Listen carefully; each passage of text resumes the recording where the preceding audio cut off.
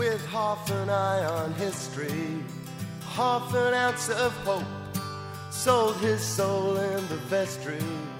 Money for old rope, been this way a million times, but now his time is nigh. He steps into the spotlight. He wants to say hi, hello. You are listening to Nakedly Examined Music, a podcast about songs and songwriters. My name is Mark Lintonmeyer. My guest for episode 169 is Wesley Stace, who started performing in England in the 1980s as John Wesley Harding. His first release, a live album, was in 1988. You're right now listening to the title track from his first studio album, Here Comes the Groom, 1990. He moved to the U.S. in 91, has had over 20 releases, and has written 4 novels.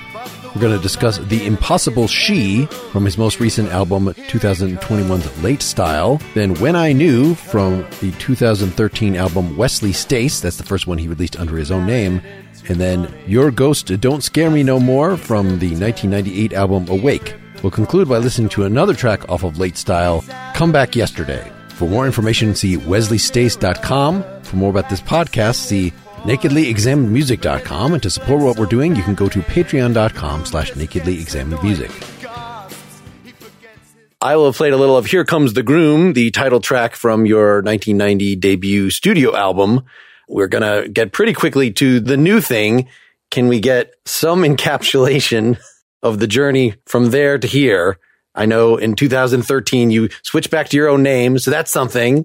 I didn't really know what I was doing when I started, and Sire, I've had a lot of songs, and Sire hooked me up with producer Andy Paley, with whom I made my first 2 records. Mm-hmm. Then I wanted to take a little bit more control over what I was doing, because I felt on those records that on some of them I was a little bit overpowered by the band, or the band was too much the center of it. So I made an album called Why We Fight with Steve Berlin. And that was the first album where I kind of really thought that I knew what I was doing. And then I hooked up with a producer called Chris von Snyden. I made a bunch of records with him, which were really me in control. And I really liked that. And that's when I think things started really cooking for me in the mid-90s. And made albums in various styles and kept doing so, often kind of hijacking other people's bands. That was a favorite thing of mine. I used the Decemberists on one band and the -5 on another and the Jayhawks on another, all different bands that I like. And that's a fun way to make an album, because if you do that, you can pick the songs you have that you think will sound good with those musicians. But, then we arrive at this new album. And for the new album, I wanted to do something. I was thinking, I've made so many different albums, but all in the kind of basically in a folk rock style, given that in the meantime, you could make beats and do looping and all the various tedious developments of music in the last 30 years. But I kind of felt it'd be really fun to make an album that wasn't strictly in the folk rock singer style.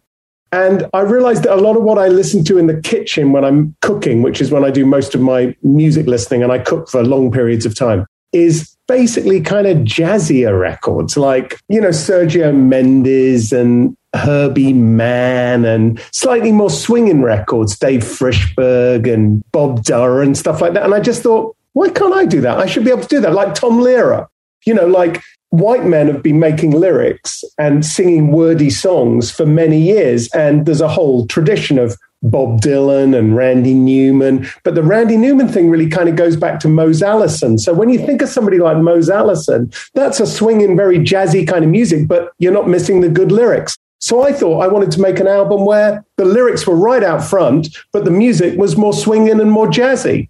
And I mean, we can talk about how that happened. I had to make a big decision.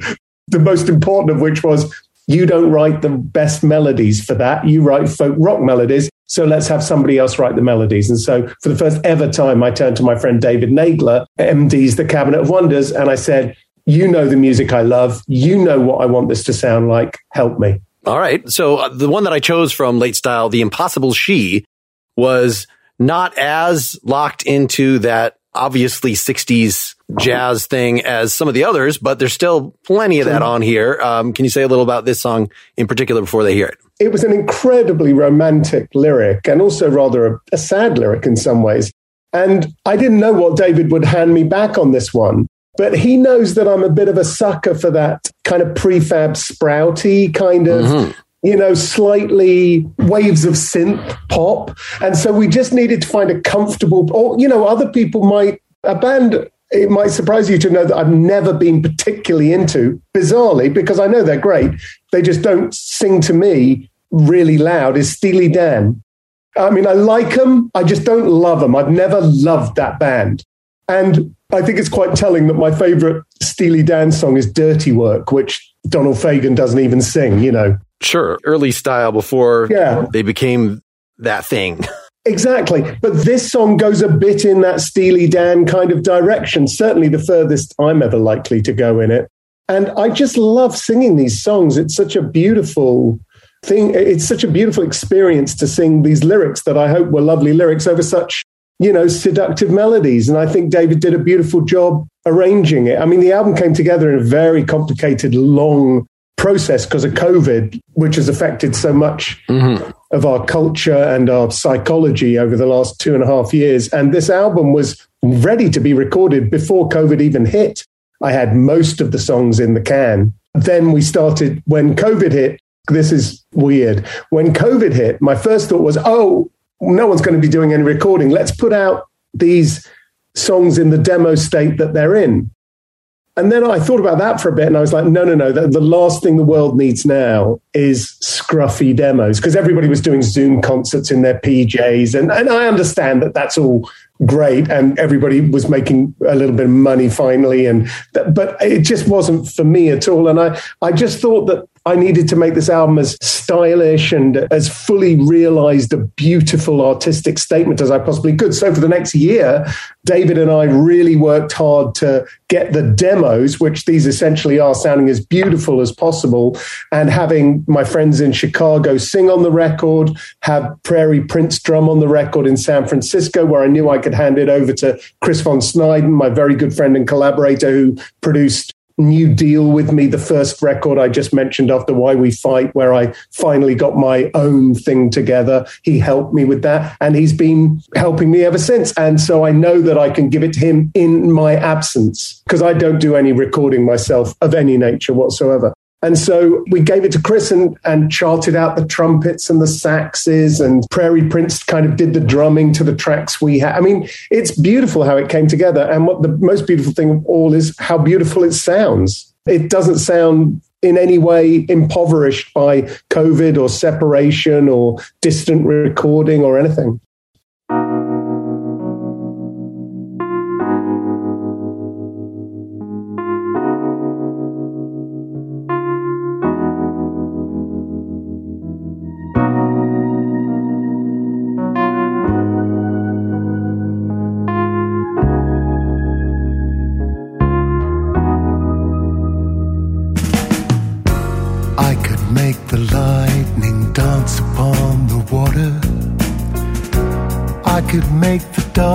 Illuminate the sky. I'd take you to the furthest sea, then beyond geography, where the desert's wet, the oceans are bone dry. I could magic all the traffic from the freeway. I could make the great Alhambra disappear. I'd whisper you 3 wishes. As your problems slowly vanish, I'd banish them beyond the atmosphere. These things are easy to do. I learned them from you, and you don't want me to. You could make your movie without interference. As I ghostwrite your novel on my own, I do not ask for credit, and if anybody read it, I would say the words were yours and yours alone, I could make a double rainbow from a raindrop. I could show you hell and heaven in a tear. I'd help you pick the lock on your lover's mailbox. So his motivations were made clear. These things are easy to do. I learned them from you, and you don't want me to. You don't want me to. You don't want me to. You don't want me to. Just say what you want me to do. I know that you don't think you should have to. I can be everything to everybody.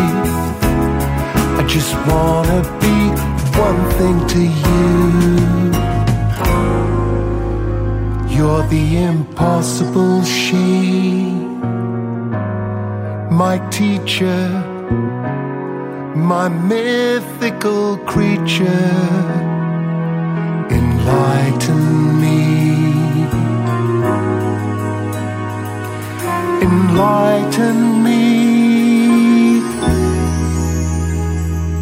I could take you out for dinner if you let me, or I could make you breakfast, bring it you in bed, go downstairs and play guitar, having left the door ajar, so someone else can pour your tea instead.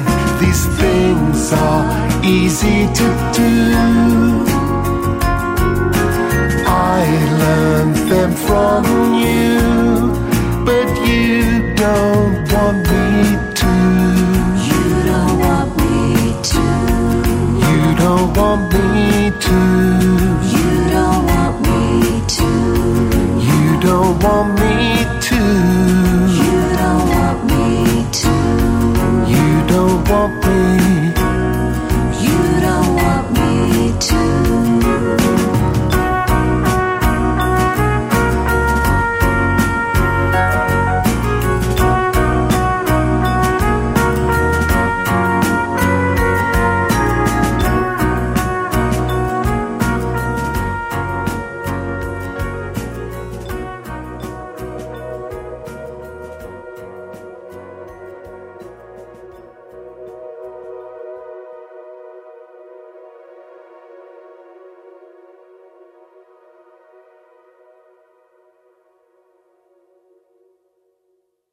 So I saw you do a solo acoustic version of this. So those are recorded after the album. This is your sort of way of promoting it. Is that these YouTube versions that you've been releasing to the songs off here? I wouldn't even call it a way of promoting it. It was the people who like my music are used to seeing me play songs often solo acoustic or in a duo format. So I just thought it was a nice gesture to firstly, it was a nice gesture to those people to be able, so they could hear these songs in a way they more associate with me. But also for me, it was kind of an Everest to climb to play some of these songs because David wrote the chords to them. And although there are certain songs, Come Back Yesterday, The Impossible She, actually, and How You Will Work Me. Those three songs I play the acoustic guitar on live when I play with the band. But on all the other songs, rest of the songs, I just sing while the band plays those arrangements. So I knew full well that I would be going out to tour this album solo or in a duo format because, you can't afford to have the Late Style show is elaborate and ambitious. And I know I can't do that everywhere. If I go and do a house concert or something, we haven't even got the sound system that you can do that show with. And we use computers and all kinds of rubbish. So I knew it was necessary for when I did go and do shows, if I wanted to play these songs, to actually learn them. Who would the second player be? A keyboardist or a drummer or what, if you're doing this as a duet? Oh, well, when I tour as a duo, it's normally my friend Robert Lloyd. He plays the mandolin and the accordion. It's pretty folky. But, say you said to me, hey, Wes, can you play Do Nothing If You Can? It would be astonishingly lame if I couldn't. I mean, to me, that would be an insufferable situation if a DJ said, oh, I love, Where the Bands Are. Can you play that one for us? And I was like, no, I can't. So to me, it was very important to find versions of the song. It was a lot of hard work to find versions of the song. So, Where the Bands Are on the album, it's like, and you can't really do that on the acoustic guitar. So I came up with this because that is something that not only kind of is what it is on the album, but is also something I can play on the acoustic guitar. So it was a question of boiling these songs down, reducing them like a sauce into the best thing that I could do solo on the guitar. So each one I worked for, about, it depends, but, about a day to knock out that version solo acoustic. And I think during the pandemic, I think people have enjoyed things in little series that they can follow along day by day or week by week, like Bandcamp Fridays or, Family Quiz on Thursdays or whatever it is. I think that's been a very helpful thing for people through the pandemic. So I just thought I'd put all those solo versions up there. I don't think there's any promotional aspect to it at all. I should think one person probably bought the vinyl of my LP. But apart from that, it was purely so I could learn the songs. And I'm good with a deadline. So I realized that if I got this deadline going, then it would be worth doing. And I really enjoyed it too. But it was hard work. All right. Well, so even with The Impossible She, that there is guitar on the recording, I think it comes in halfway in the song, on at least as far as I could hear, that it's a keyboard-dominated song. So there's no version of this where you wrote it or play it on piano or anything like that, right? It's just... I can't play the piano, so you can get piano right out of it. I mean, it is true that the cover of the album does feature a picture of me playing the piano, and I have been known to play the piano, and with some gusto and vigor. But I can't really play the piano beautifully. I can plunk along in a way that Neil Young would consider a bit plunky, if you know what I mean. And I do actually quite like to play the piano, but I'm not very good at it. So it's got to be guitar for me. And you're right. Impossible She's a pretty easy one because it's just nice chords, a few major sevens. But a lot of those chords that David plays, I just don't know those chords. I've not been used to playing samba songs with flattened sevenths and +9, and I just don't know those chords. And so I really had to work out versions where I could play the songs. And you're right, on Impossible She, the guitar only comes in, I think, at the second verse. I know it's sort of a natural extension as an acoustic player, especially of, it's easy to get to fall into the same licks. And so expanding the chords, at least in ways that make sense for your fingers, you might not know what they're called, but let's move the 3 fingers up 4 frets. And wow, that's a nice open sound. Or I don't know, do you mess with alternate tunings or anything like that? Totally. And and that's what I've done for the last 25 years. Doug Julin, you know who that is? No. Doug Julin played in a band called Poido Pondering. He's in a band called the Sunshine Boys now. He played with, me and Scott McCoy and Doug did a tour together called John Wesley Harding's All Male Threesome. It's like he's been involved with many things and is a very good friend of mine. And he said, I remember when he listened to one song off whatever album it was, he was like, I can never work out whether you're just like a idiot and your fingers are just falling where they're falling or whether, this is all carefully planned out. The truth is it's somewhere between the 3 of them because I've always really liked this kind of,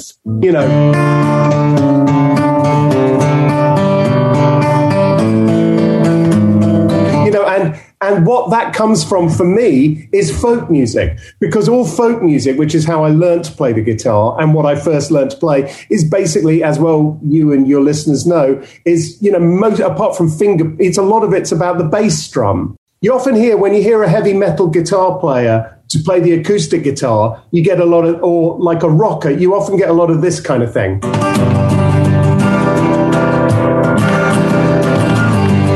Sure. But when a folk player plays the guitar,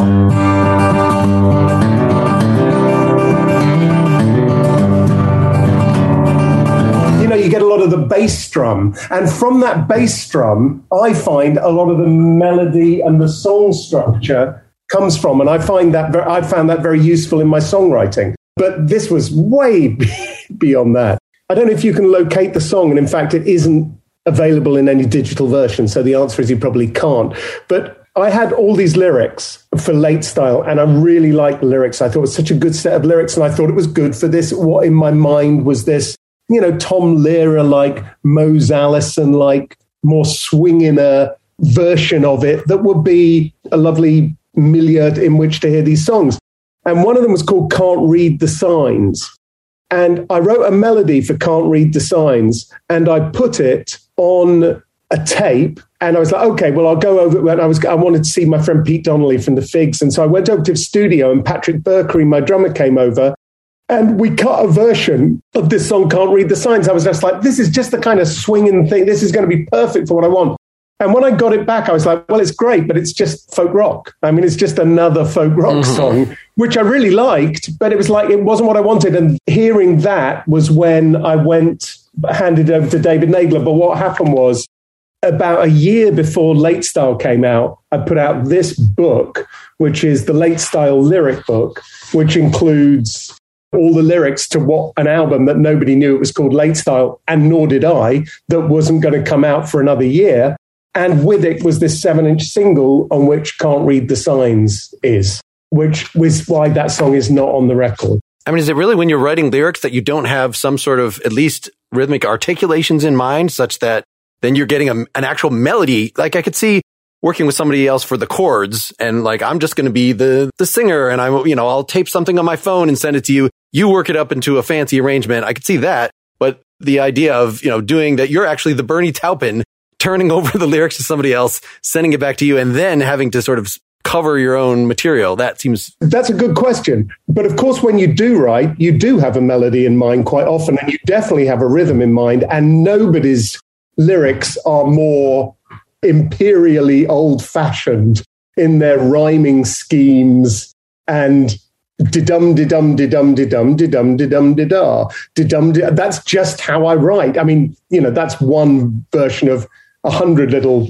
crummy structures that I use. But the fact is, they do. And what I would do is, when I would send them to David, I would say to him, I would also send him an audio recording of me reading the lyric. So he knew exactly where the stresses would come. So in other words, I would say, we ate at Bob's Big Boy the night I arrived. And that is where he would find his melody and his rhythm from. And I found that was a very successful way of making sure that it kind of came out like I wanted. But then what would happen, which is where it got really interesting, was he'd send me something back. And of course, I'd listen to it and go, okay, well, that doesn't work because the chorus appears too many times if this is to be the melody. So what we need to do is make the verses twice as long, and the chorus can only come once every, what is now one verse, but used to be 2 or 3. But you see what I mean?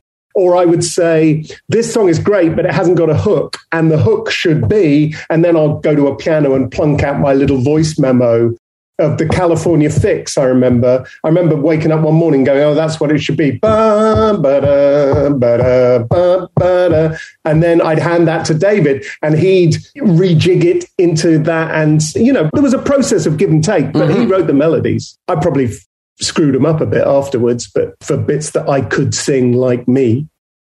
Even the pauses, I would say the words are yours and yours alone. That would be in the thing you would submit. Or is that a matter of, you have the melody, now you can actually, like a swing singer, add some pauses and add, because it's not all da-dum, da-dum, da-dum. It's actually kind of free floating like you're on the mic. Yeah, once you start singing them, you're going to sing them in the way you can sing them to express those in the best way. I wrote a bunch of places where there are little pauses in there that, like, okay, what, if you had written this as a short story, I don't know exactly where those might come into the process. If that was a thing that just is when your voice is actually articulating it, or if it is somehow conceptually relevant. But they are conceptually relevant sometimes, aren't they? I mean, you know, a pause can be extremely important. And there are certainly in Your Bright Future, which is kind of I think kind of the centerpiece song of the record. There's a lot of like little bits of, I hope, a lot of bits of nuance in the delivery.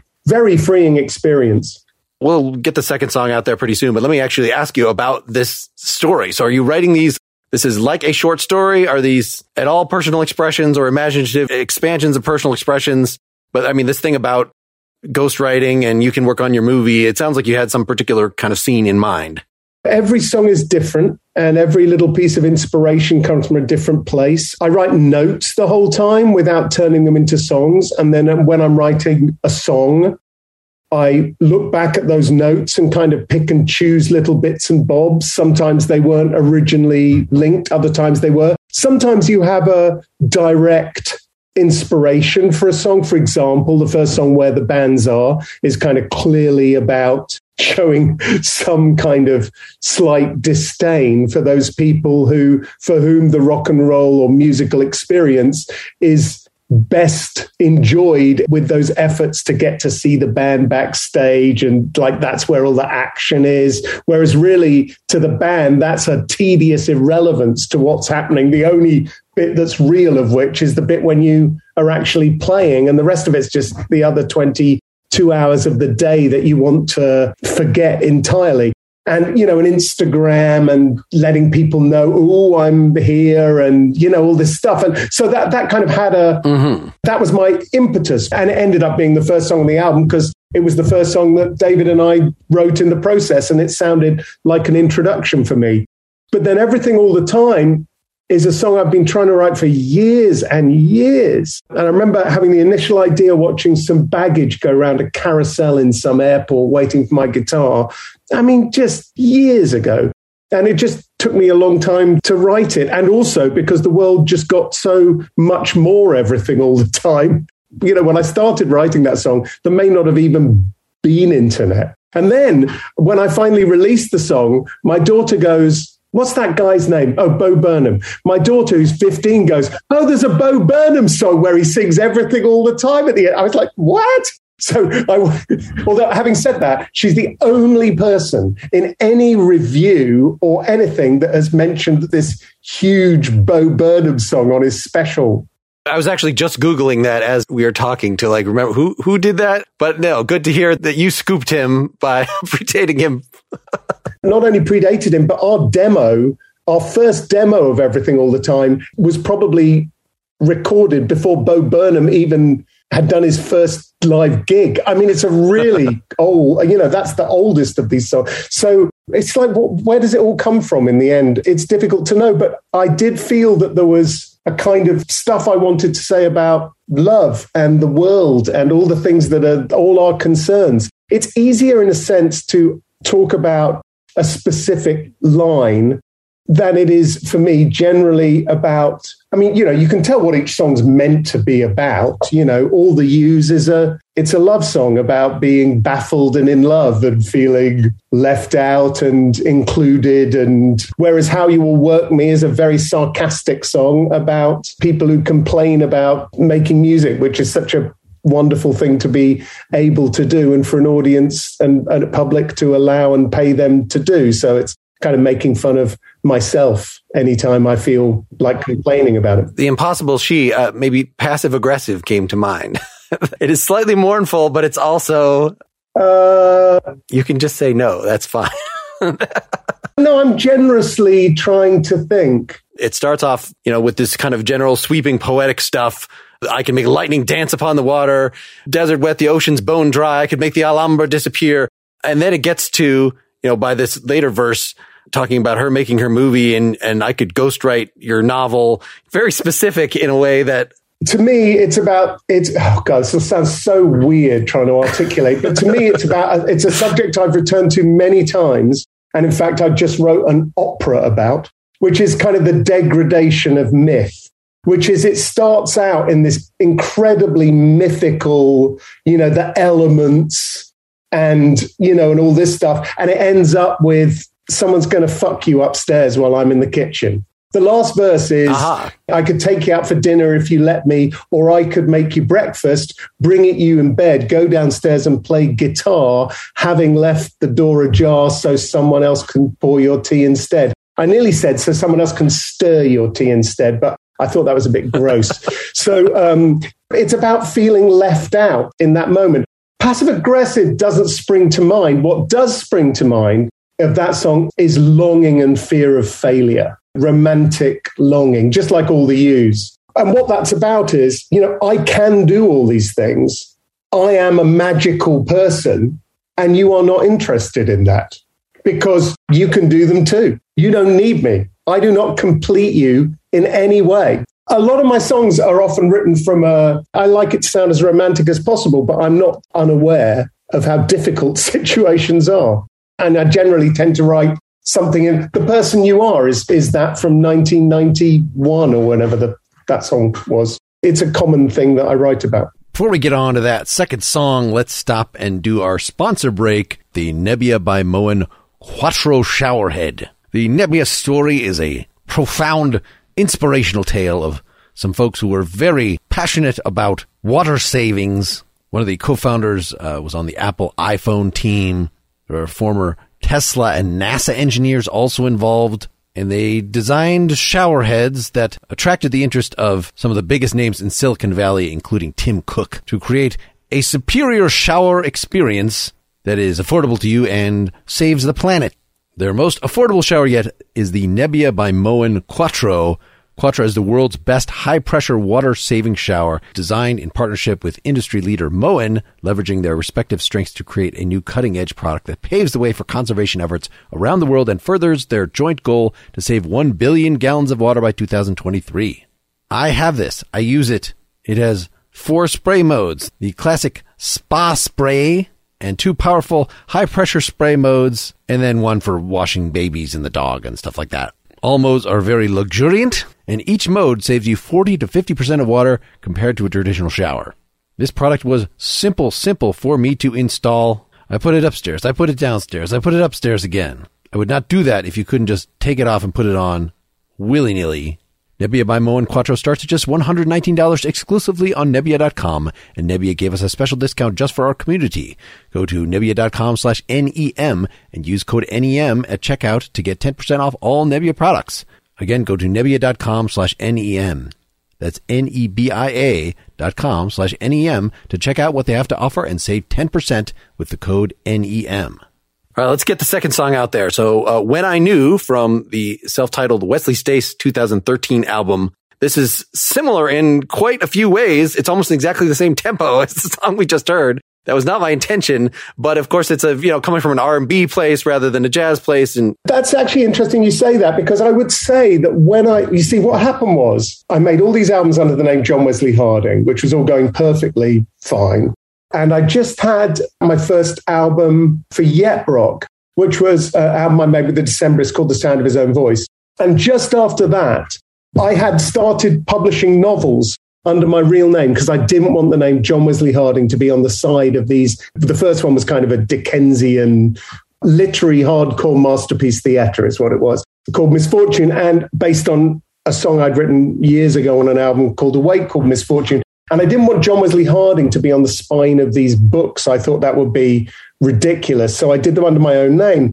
But the books were kind of taking up more of my time and promotional energies because I was traveling all over the world to Japan to promote these books to, France and Italy and Spain. It was wonderful. And it just got ludicrous having 2 names, Wesley Stace and John Wesley Harding. To start with, it made people introducing me have an incredibly long task. And I got tired of hearing it. So I thought, screw it. I'll just make albums under my own name. Well, of course, nobody likes that. Record companies don't want you to change your name. Gigs don't want you to change your name because the audience knows you as this. You either have to just have one name or you have to have a million names like Bonnie Prince Billy. And, and like everybody, nobody knows where they are at all. So it's either one or the other. Only Mellencamp did it successfully. You'd have to add a transitional John Wesley Harding Stace or something.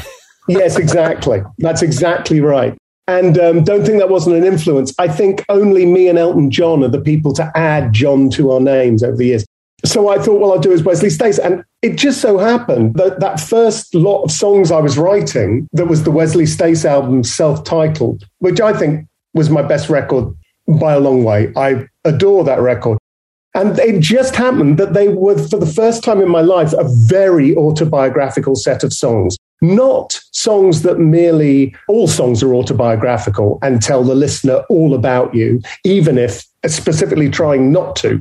I know about Bob Dylan, whether the songs are autobiographical or not. He's putting a lot of himself out there and into those songs. But these songs were not only that, they were also specifically autobiographical. So that, when I knew, it sounds bizarre now to say it, and I don't know how many verses there are, but that is the moment I met the most important people I've had love relationships with in my life. And the last verse is about my wife.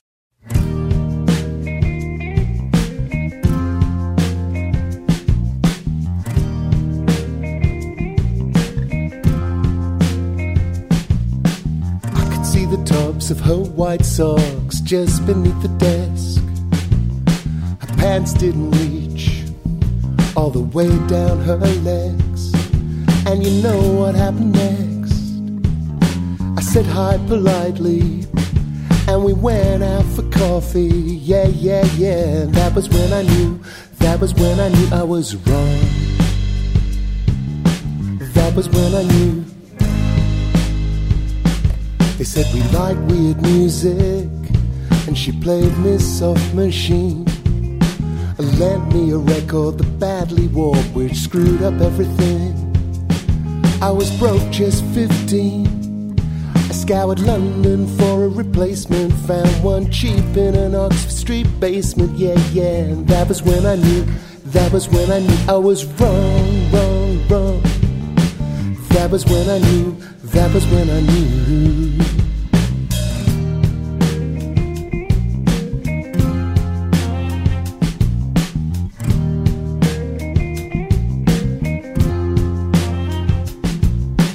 Met her in my bedroom at a party Halloween, and she was wearing a pair of dungarees. I sang, "Come on, Eileen." I was being slightly mean, and it just made her smile, which made me feel childish. Yeah, yeah, yeah. That was when I knew I was wrong, wrong, wrong. That was when I knew.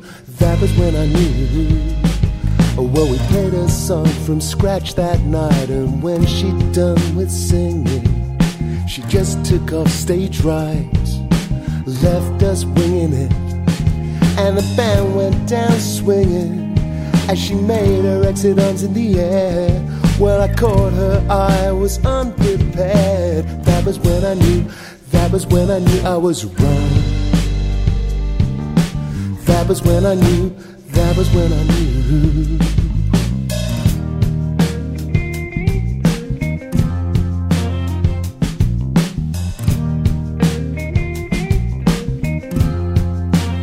She picked me up at the hotel in an old red Mustang and took me to a demonstration of Strum and Drang. She listened, I sang, and we drove to Dallas rather than flying, 'cause we didn't feel like dying. And I couldn't get her out of my head, so I got her out of hers instead. I couldn't get her out of my head, so I got her out of hers instead. I couldn't get her out of my head, and we ended up in bed. Glided by on antique roller skates and overtook our car. I watched her disappear from where we parked. It was just south of Market.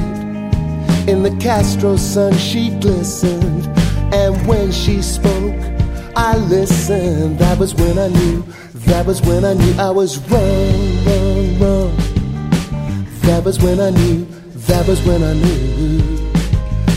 Said I'd cook a curry which got me in her kitchen. But a friend turned up by chance, and my spice seemed less bewitching, which left me feeling itchy. She stayed for one old bottle of wine, but we played it cool, we'd bide our time. That was when I knew, that was when I knew.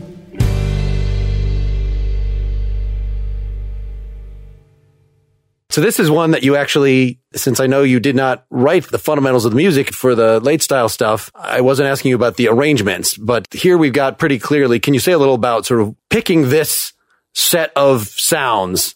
You know, it's a pretty straight ahead acoustic, sort of very trebly R&B sounding bass, strong drums with maybe light shaker instead of hi-hat, like that he's not playing hi-hat. Yeah, I didn't allow any cymbals on this record.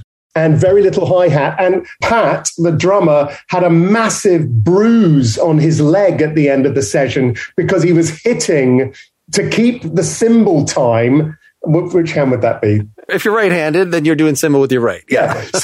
But he had a big bruise on his thigh from playing the cymbal on his leg. And what happened was I knew that I wanted to have a really stripped down sound because around this time, I also made a major realization that it would have helped me if I'd made many years before, which is that I don't have a rock and roll voice. I mean, I can project my voice above a rock and roll band, but I think the really good rock and roll voice needs quite a harsh edge to it, be it Dylan, David Bowie, polystyrene.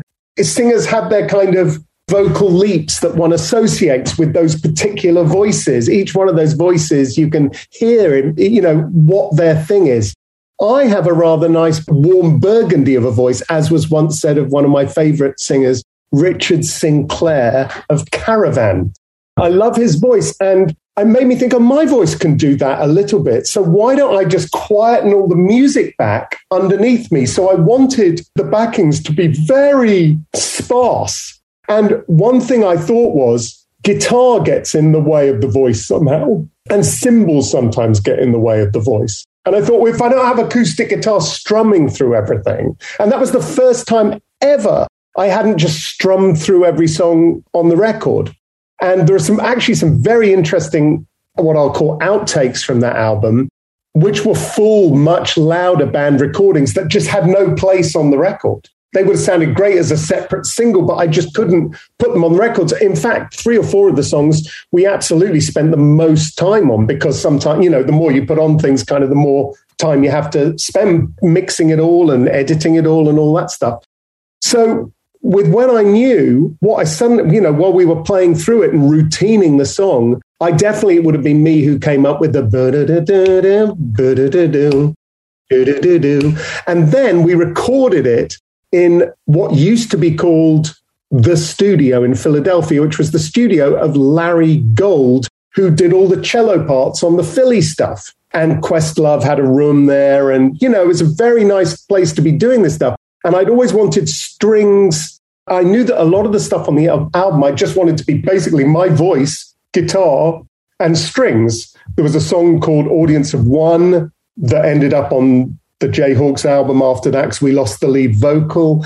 I think the engineer wiped it. That wasn't my greatest moment in a recording studio ever.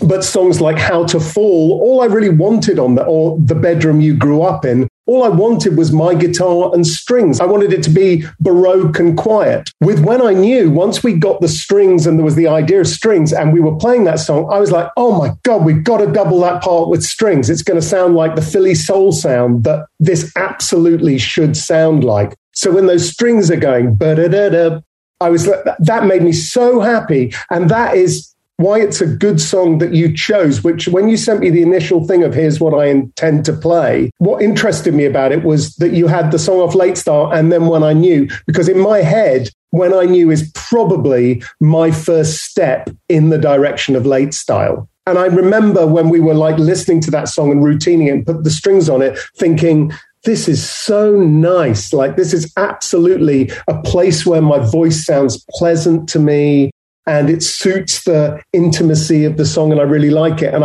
of course, David Nagler was playing, although I wrote all the songs on that album, David Nagler was, playing on that album as a as one of my musicians because he's been my MD for the Cabinet of Wonders show that I do for about 10 years or more now. So is he doing that R&B bass part, or who's doing that? That's Eddie Carlson, my bass player. In fact, the weird thing about Late Style is the bass sounds amazing on it, and there isn't a real bass on the whole thing. Wow, okay. I was wondering with that if that had been fretless or something. So you're saying that's keyboard bass or something? Or? All keyboard bass. It's very good keyboard bass. It's both very well played and it's beautiful sounding. Where the sound is a stand-up bass, fretless electric bass, or just a bass, nobody has offered any complaints, and there has been much praise and wonder why there's no bass credit on the album and stuff like that. The irony, of course, is that we partly did it because I liked it that way, because I was used to hearing it that way, because the demos were that way, because it sounded so great. But then when we went to play it live with the Late Style band and my regular bass player, Eddie Carlson, was playing these parts, I mean, they just sound fantastic. And he plays both stand-up and regular bass. And the songs sound just great with him playing them on it. I know some of on the first tune, a lot of the changes between the sections are just thickening it with additional keyboard, that you've got sort of a flexible, it doesn't sound like, unlike When I Knew, apart from when the strings come in, it's like, this is the band that you've got the very prominent drums. So how are you determining you're adding, is it shaker after the fact? I'm also thinking about the third song that we're going to do where there's some sort of like Your Ghost that has like triangle or something that is like, we got to fill the hi-hat spot, even there's no hi-hat. Your Ghost is just its own story, and it's a good one too. But I mean, I just don't remember When I Knew. I haven't listened to it in years. I can't quite remember how the arrangement is, but certainly the idea with that song was not to build it to any crescendo. It was to have it float along and just feel like bliss the whole way through it. Another one on that album is a song I'm very fond of, is a song called Canterbury Kiss, which is another one of these autobiographical songs. And the end of that goes completely float on. I mean, it's got the same two chords in it. And that's what I was going for with When I Knew as well. Possibly something to do with having moved to Philadelphia and liking it here. Although I've always been very, very keen on that music. Even as a kid, I remember watching Harold Melvin and the Blue Notes on Top of the Pops doing Don't Leave Me This Way with Teddy Pendergrass singing. And there's that long intro on that song. And I was like, how long is this going to go on for? And I mean, I must have been 8 and it just spellbound me. And I've always been very fond of Teddy Pendergrass. Do Nothing If You Can on my new album is totally love TKO, the kind of thing that I'm into. Teddy Pendergrass, I think about every day because he had his horrible car accident, which turned him into a quadriplegic or whatever it was, that he then had a comeback after and sang on Live Aid, but meant he was in a wheelchair. That accident happened at the end of my street where I take my kids to school every morning. I go past the spot where that accident happened on Lincoln Drive. So I think about him quite a lot, really. And that song, Do Nothing If You Can, which we're not really talking about, but that song is purely like, why can't I have this with my lyrics? What lyric could I write that would suit, not what Philly soul pastiche lyric could I write that would suit a Teddy Pendergrass type treatment, but what lyric could I write that would be like one of my lyrics? You can't do your tribute to Love TKO, say, and write a protest song about Russia invading Ukraine. It's not the right thing for that. That can be a folk song. That's fine. I've got my Phil Oakes guitar and that's all I need for that. So I needed to find a lyric that would beautifully suit that kind of thing. And, a song about taking it easy because of lockdown. I call it my lockdown jam, that song. Anyway. Go ahead. Well, no, but I'm going to interpret that back in terms of When I Knew, that you're using a sort of R&B light, breezy thing, and you got wrong.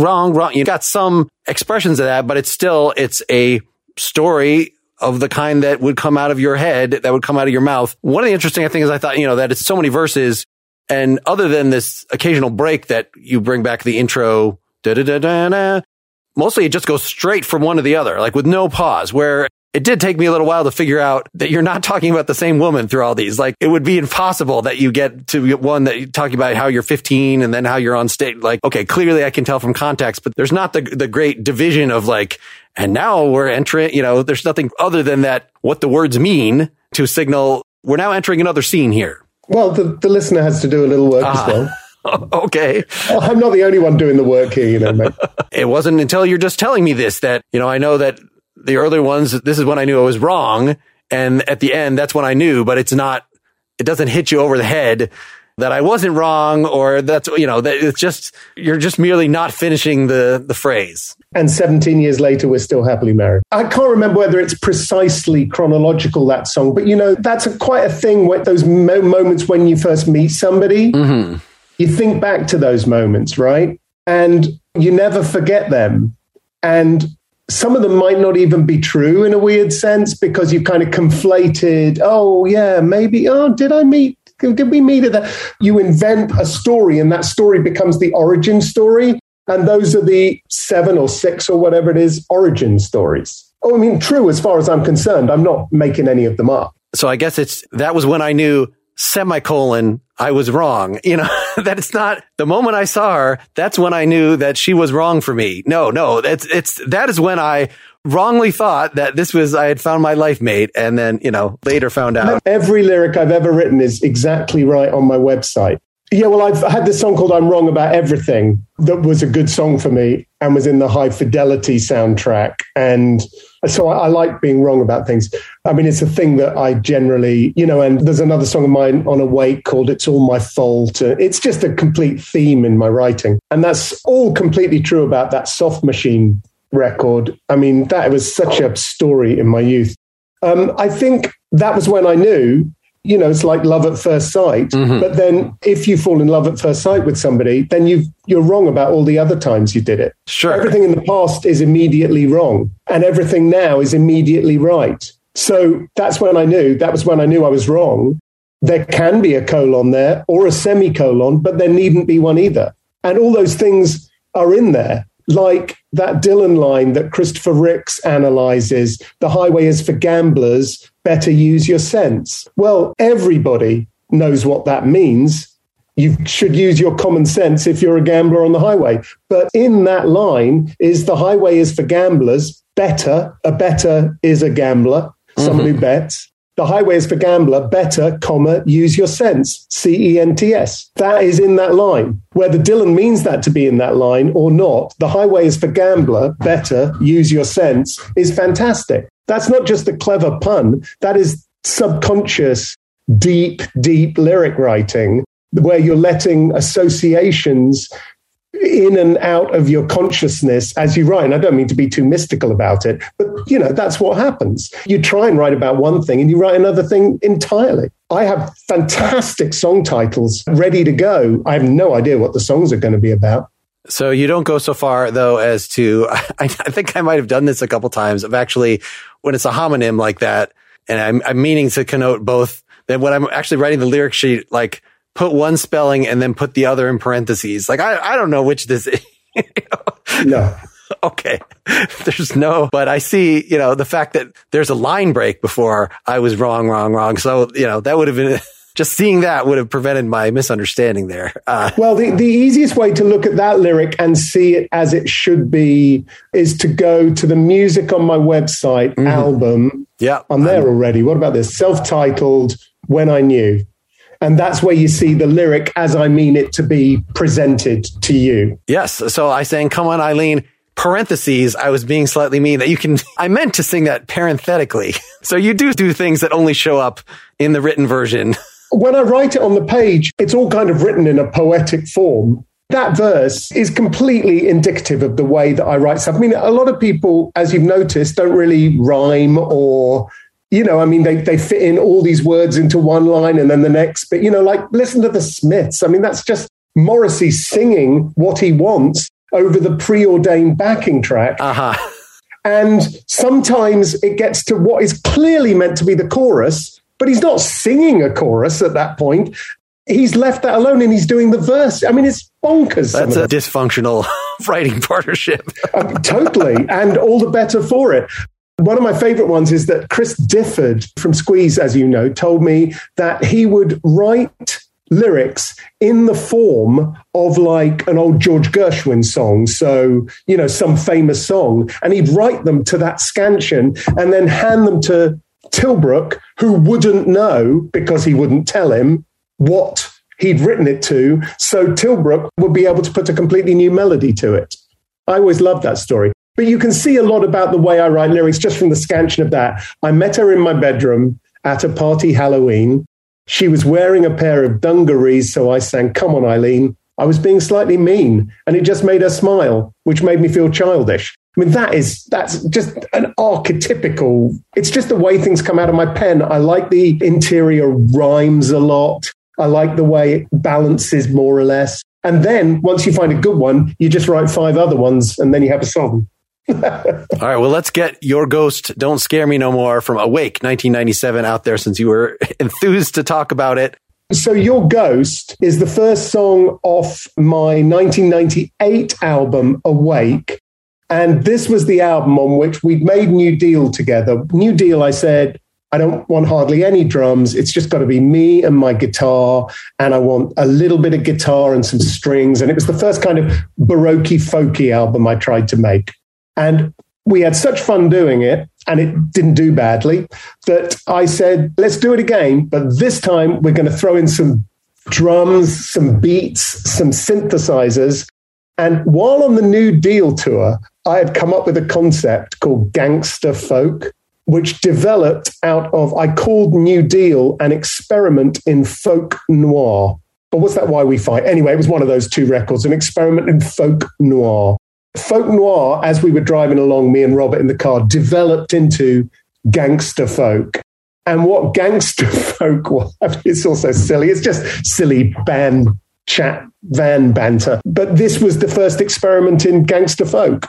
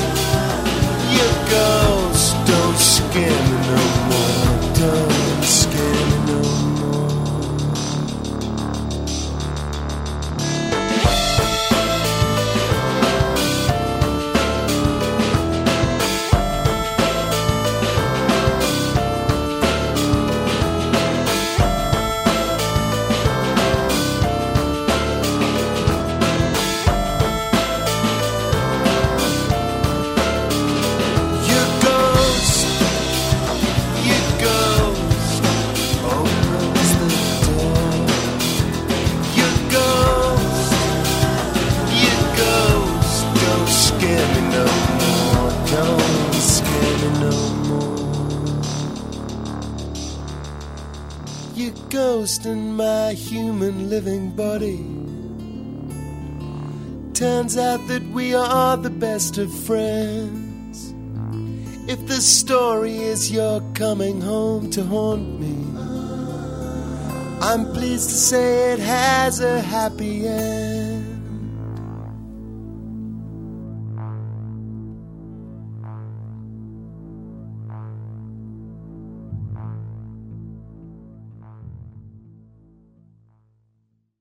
So talk about your choice of sound palette for this one, that big fat old drums, and that I assume they're just, what, do you know where that keyboard sound came from, or the one at the end, that clanging? I know all about everything. Okay. So this is two people as New Deal in a bedsit studio with a studio console. I mean, you know, proper equipment. But when we went to master New Deal, Bill Inglot, the famous mastering maven, said there's a very odd noise on the vocal. I can just hear the squeaky noise very quiet on the vocal. It's quite, I'd like to get rid of it if I can. Is it on there? And I said, yeah, because I was sitting on his bed while I was singing. So it was the bed springs. He could hear the bed springs on the vocal. So it was quite Spartan situation, even though Chris was very good at dealing with it on ADATs, is what we were recording on back then. So we had a keyboard. And I mean, the simple answer to this is it's my attempt to sound like Dr. Dre, but in a way that I could contextualize it into my song. So that thing that's going, that is either a key moniker, which I use quite a lot on the album, which is this shitty toy. Perhaps it was from China and I bought it in a rest stop. I just don't remember where it came from. And the key moniker was like a little $1 melodica. We really wanted to experiment with some sounds. So what I did was I sampled it, one note, fed it into the keyboard, and then played it, because what it sounded like to me was those sounds on the gangster rap records. And so that's where the big drum and the that bit, that's where that comes from in my head. And so that's why we called it Gangster Folk, which was, of course, a joke. But I mean, if you listen to a song on there, there's a song on there called Burn, of which the percussion parts is basically a lighter, a match striking. It was just the time when I could do these things for the first time in my life. With Chris's help, I'd come up with these ideas and we'd see if we could make them work as a rhythm track. And so it didn't feel it, but I suppose you could say it was quite conceptual at the time, because I was just trying to make things interesting for me in the studio, but within the confines of what I could possibly do, make it original. I mean, it's the same argument for late style, really. It's just that this was a long time ago. So this bass sound, I mean, this sounds like bass synth through a guitar pedal. Do you remember anything about that? It's the rumbling bass from whatever keyboard I got to make it sound like it would sound like it was coming out of some bloke's very, very annoying car, very loud as he drove by me in the Mission. That's what I was trying to make that sound like. Yeah, that it's throbbing and distorting at its... Yeah. So there are real drums on that track, but it's not the whole song. You know, we just got a section of them going, you know, and then the click track was that really annoying thing. And then, so basically, you know, I would have gone in and played, I don't know what key it's in now, but this is how I played it.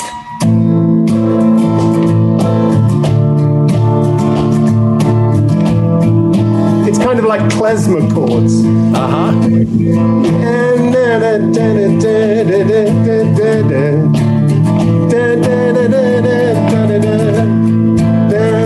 you go. Here goes. That acoustic guitar part, we would have then stripped that out entirely. So there was no acoustic guitar, because the last thing I wanted would be, I guess there probably is acoustic guitar on the chorus. And then we would start building the track up from nothing in Chris's bedsit studio. Some of the most fun I've ever had making music, because I think we both felt it was just fun and there was nothing to lose. I mean, just to make whatever we wanted in whatever way we wanted to make it, and to be as imaginative as possible. It didn't matter. Yeah, I think there is acoustic lightly throughout, sort of just stuffed in one ear. It's not taking up a lot of space, but then It's not till the last verse. You know, an interesting way that the narrative and the Halloween aspect combines here, because the whole thing is, it's actually not spooky. That it's in fact, the ghost is telling you a spooky thing at some point in there, that is the theme of, that it is humanistic, not Halloween. It's the opposite of Scrooge. They have pleasant conversations because they pass the scary bit. You know, I used to be so terrified to see you moaning like the hinges on the door. That's straight Dickens. But now that late night sound is like a lullaby to me, though I know I won't be sleeping anymore because we're just going to talk all night. And then at the end, because there's a kind of a coda on the song, and that's the bit that goes more New Deal, you know, your ghost and my human living body, turns out that we are the best of friends. If the story is you're coming back to haunt me, I'm pleased to say it has a happy end. And so there's a happy coda. It's a happy ghost song. Yes, that using the word opined as a verb in this, I thought, so is this that you are actually trying to connote a sort of Dickensian vibe with the 100%. But I mean, people are endlessly entertained by the funny words that I use in things. I mean, apparently there's one in every song because people are always going, oh, he uses the word anti-penultimate in this or whatever it is. I mean, people like that stuff. I certainly don't do it to order, but I do. There's a lot of words out there. Let's try and use some of them. Well, and if we're going to rhyme, we got to... Well, sure. You don't want to do the same ones every now about that. Yeah, because mind rhymes with opine. That makes sense. A lot of people, I would say, would not criticize, I'm not worried about it, and I'm not offended by it, but would say that I rhyme quite heavily. And that's because I really like rhymes. You know, I mean, I really like them. I like the punctuation that they offer to sentences. And, you know, I mean, you speak to me in sign language while you're eating a sandwich. That to me is bliss from Dylan's song Sign Language that he wrote, the horrible Eric Clapton recorded. That's bliss to me. And I love to fill my songs up with all kinds of, you know, I mean, basically the songs are all about something. Sure. But they are equally primarily about my love of words and using them to express things. And I mean, I say that in no they're meaningless kind of way, but to me, that is some of the greatest bits of expression, not of mine, generally. Like, you know, there's a song, got Wooden Overcoat on this album, Awake. Maybe it was an extra track, I'm not sure. Anyway, you know, that has these lines that spell out death sequentially. And nobody would know that, but it's satisfying for me to do. Don't ever act too humble. Don't eat away the heart. He's tearing apart each dungeon.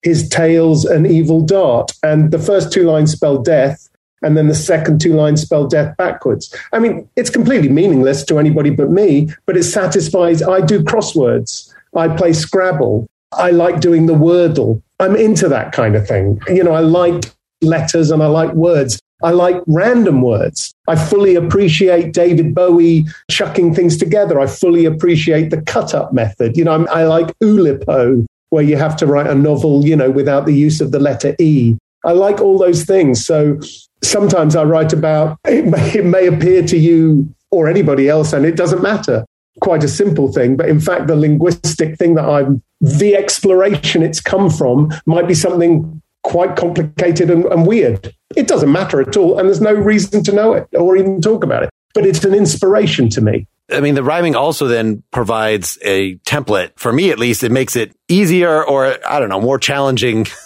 to fit in. I noticed that. So in the first verse here, you've got chains and again, but you don't have the 1 and 3, you don't have to rhyme. So often I would at least try, what feels natural coming out. And that becomes like the crossword puzzle of how I can make every 1 and 3 and 2 and 4 rhyme or put rhymes. You know, I know rappers and things, and they like to put rhymes inside the line. That's one of the ways of spinning this out. And that was one of the reasons that I was so into rap music when I was listening to it in the early 90s, because it was Victorian in its love of expansive rhyme schemes and words tripping over each other. And that really appealed to me. And that's what got me into rap music at all, and why I was listening to Dr. Dre, and why Your Ghost sounds like Your Ghost pretty much. Because to me, in the end, they're all just the genre things. You've got to make it appropriate to the sound of the song, obviously, but the genre things are all very collapsible, you know, where prog ends and fusion begins and jazz doesn't go, and no, I don't like black metal, I only like heavy metal. It's all funny to me, that stuff. It's the lines are so blurred between all of them. That's what's great about it. Well, that's what, you know, you mentioned Prefab Sprout at the beginning of the interview, and that is a band, you know, somebody introduced me to in college that, like, hey, the music you're making is actually kind of similar to this, because it was something coming from a folky perspective,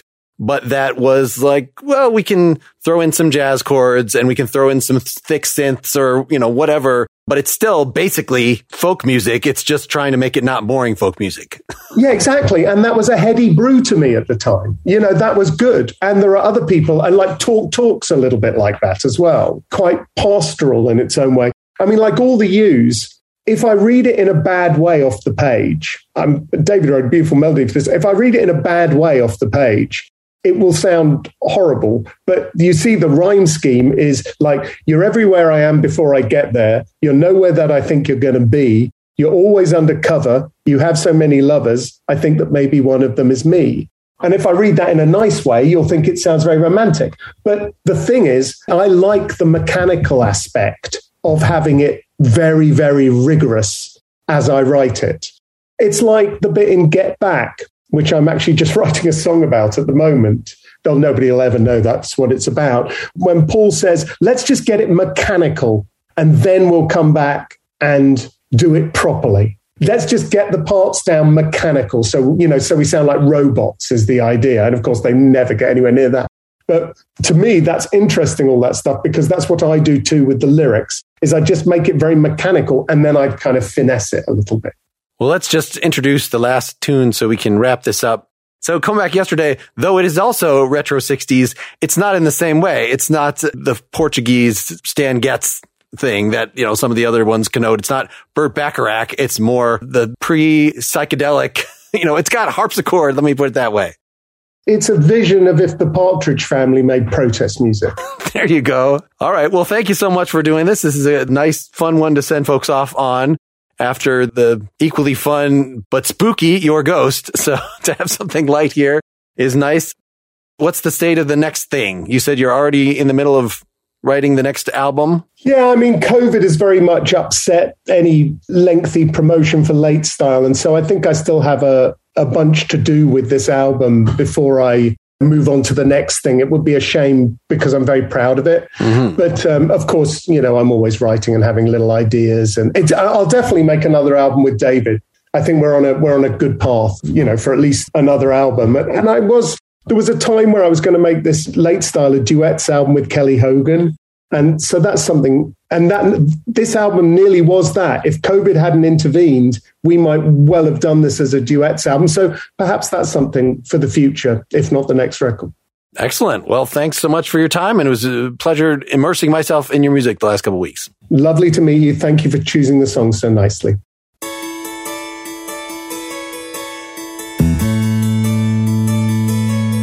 Oh, you're such a bad winner, baby. It must be beginner's luck. I don't know how, but you got it done. I guess you're a lucky duck. So wave your medal upon the podium and then please go away. Oh, come back yesterday. You got the balls for a struggle, baby, but you don't have the stomach for love. You want it all to be all about you, and even that isn't enough. So eat your words and delete your account. You're old and in the way. Oh, come back yesterday. Way back before Hitler, baby, I think we were warned of it. How the man who believes in nothing at all wears any clothes that fit. And they'll cover up every crime they commit to delay the moment they come back yesterday.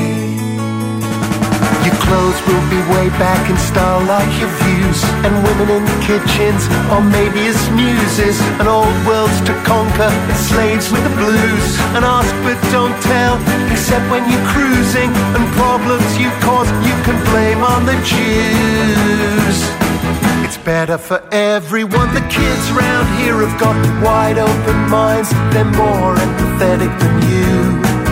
But even the cutest cannot relate to your antediluvian views. Your monument will be your grave, the epitaph will say, come back yesterday.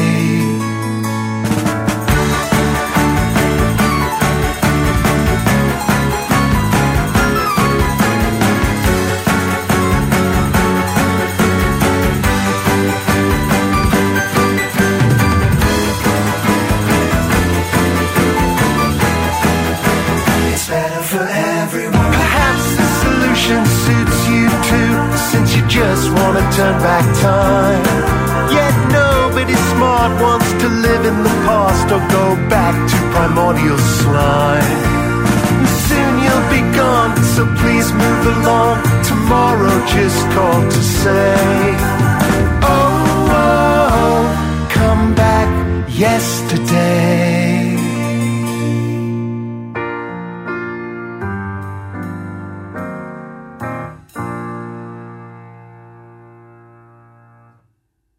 Thanks so much to Wesley. Just the kind of chatty, literate guest that I love to talk to. You can hear more of him at wesleystace.com. For my next episode, I am thrilled to have talked to Bob Mould of Sugar and Husker Du fame. And after that, Ben Vaughn, who has a very 60s style. You've heard him on like That 70s Show. He wrote the theme for Third Rock from the Sun, other things. You can hear all of those and my many previous interviews by subscribing directly to this podcast through one of the many links at nakedlyexaminedmusic.com, or by paying to get the ad-free version with my notes through patreon.com/nakedlyexaminedmusic.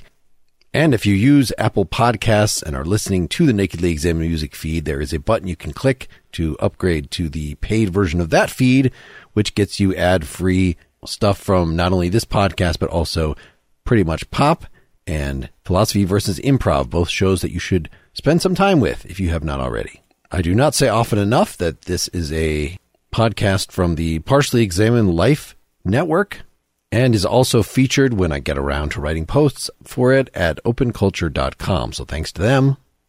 Hey, does something in this intro and outro sound different? I have a new mic. An SM7B I've upgraded from my AKG 3000, which I used since the 90s through the entirety of my 13-year podcasting career, so a big step. Hope you enjoyed this episode and you're all doing well. In whatever way you can, keep on musicking. Until next time, this is Mark Lintonmeyer signing off.